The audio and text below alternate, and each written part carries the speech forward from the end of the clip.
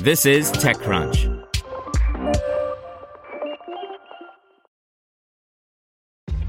This episode is brought to you by ShipStation.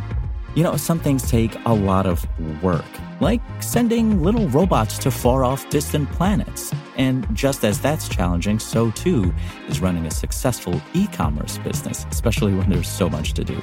So I want to introduce you all to ShipStation. Now, I love using ShipStation because of its easy-to-use dashboard, which makes managing orders and printing labels a breeze and super smooth. Oh, and the customer service is just out of this world.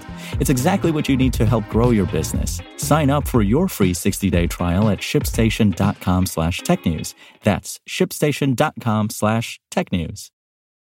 This podcast is supported by Tools and Weapons, the podcast hosted by Microsoft Vice Chair and President Brad Smith. Each episode features insight you won't find anywhere else from the center of the conversation surrounding emerging technologies like AI.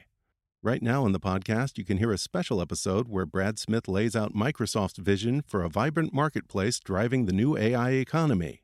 To hear more, follow or subscribe to Tools and Weapons with Brad Smith wherever you get your podcasts. Welcome to TechCrunch Daily News, a roundup of the top tech news of the day. Presented by the Salvation Army. In a year with fewer red kettles, help rescue Christmas for the most vulnerable. To give, ask your smart speaker to make a donation to the Salvation Army or donate at salvationarmyusa.org. The latest Mac operating system arrives, Amazon faces a lawsuit over PPE, and Disney Plus turns 1. This is your Daily Crunch. The big story is Apple has released Mac OS Big Sur. This update, which was first announced 5 months ago at WWDC, includes a number of design changes that continue to blur the line between Mac OS and iOS. One of the big additions is the Control Center, an iOS/iPad OS feature that presents a translucent pane down the right side of the screen. Meanwhile, Safari added features like built-in translation, and app icons and sounds have been updated throughout. Brian Heater has been using the beta since June, and he concluded that Big Sur boasts some key upgrades to apps and the system at large, but more importantly from Apple's perspective, it lays the groundwork for the first round of ARM-powered Macs, and continues its march toward a uniformity between the company's two primary operating systems. In tech giants, Facebook's Snapchat-like Vanish Mode feature is arriving on Messenger and Instagram. The feature, meant for more casual conversations, allows users to set chats to automatically delete after the message is seen and the chat is closed.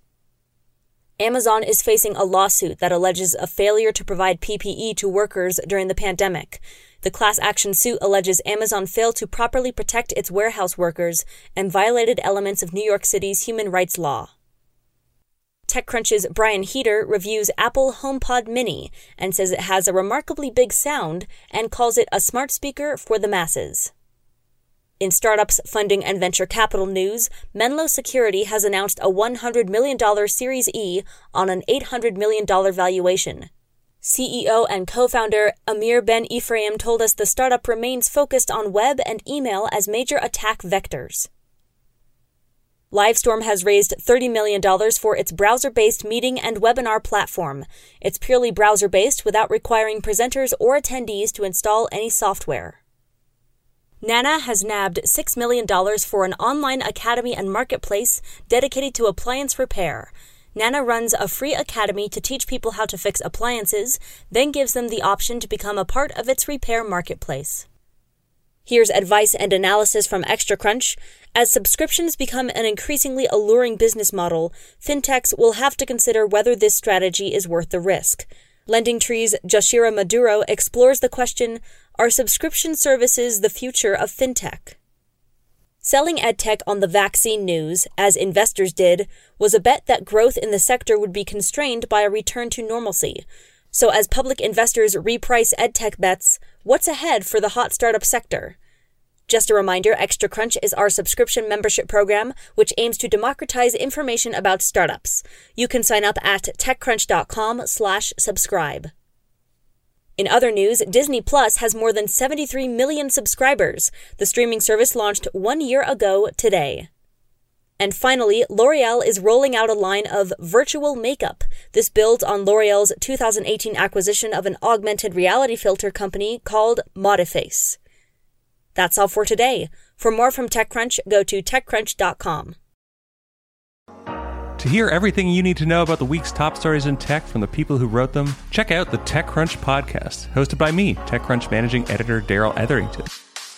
Each week we go in-depth on 2 or 3 of the week's top stories from in and around the startup ecosystem, and I'll be joined by the TechCrunch experts who covered them. They tell us why the news is so important and what they think matters most to you, our listeners, whether you're just interested in tech or that's where you make your living.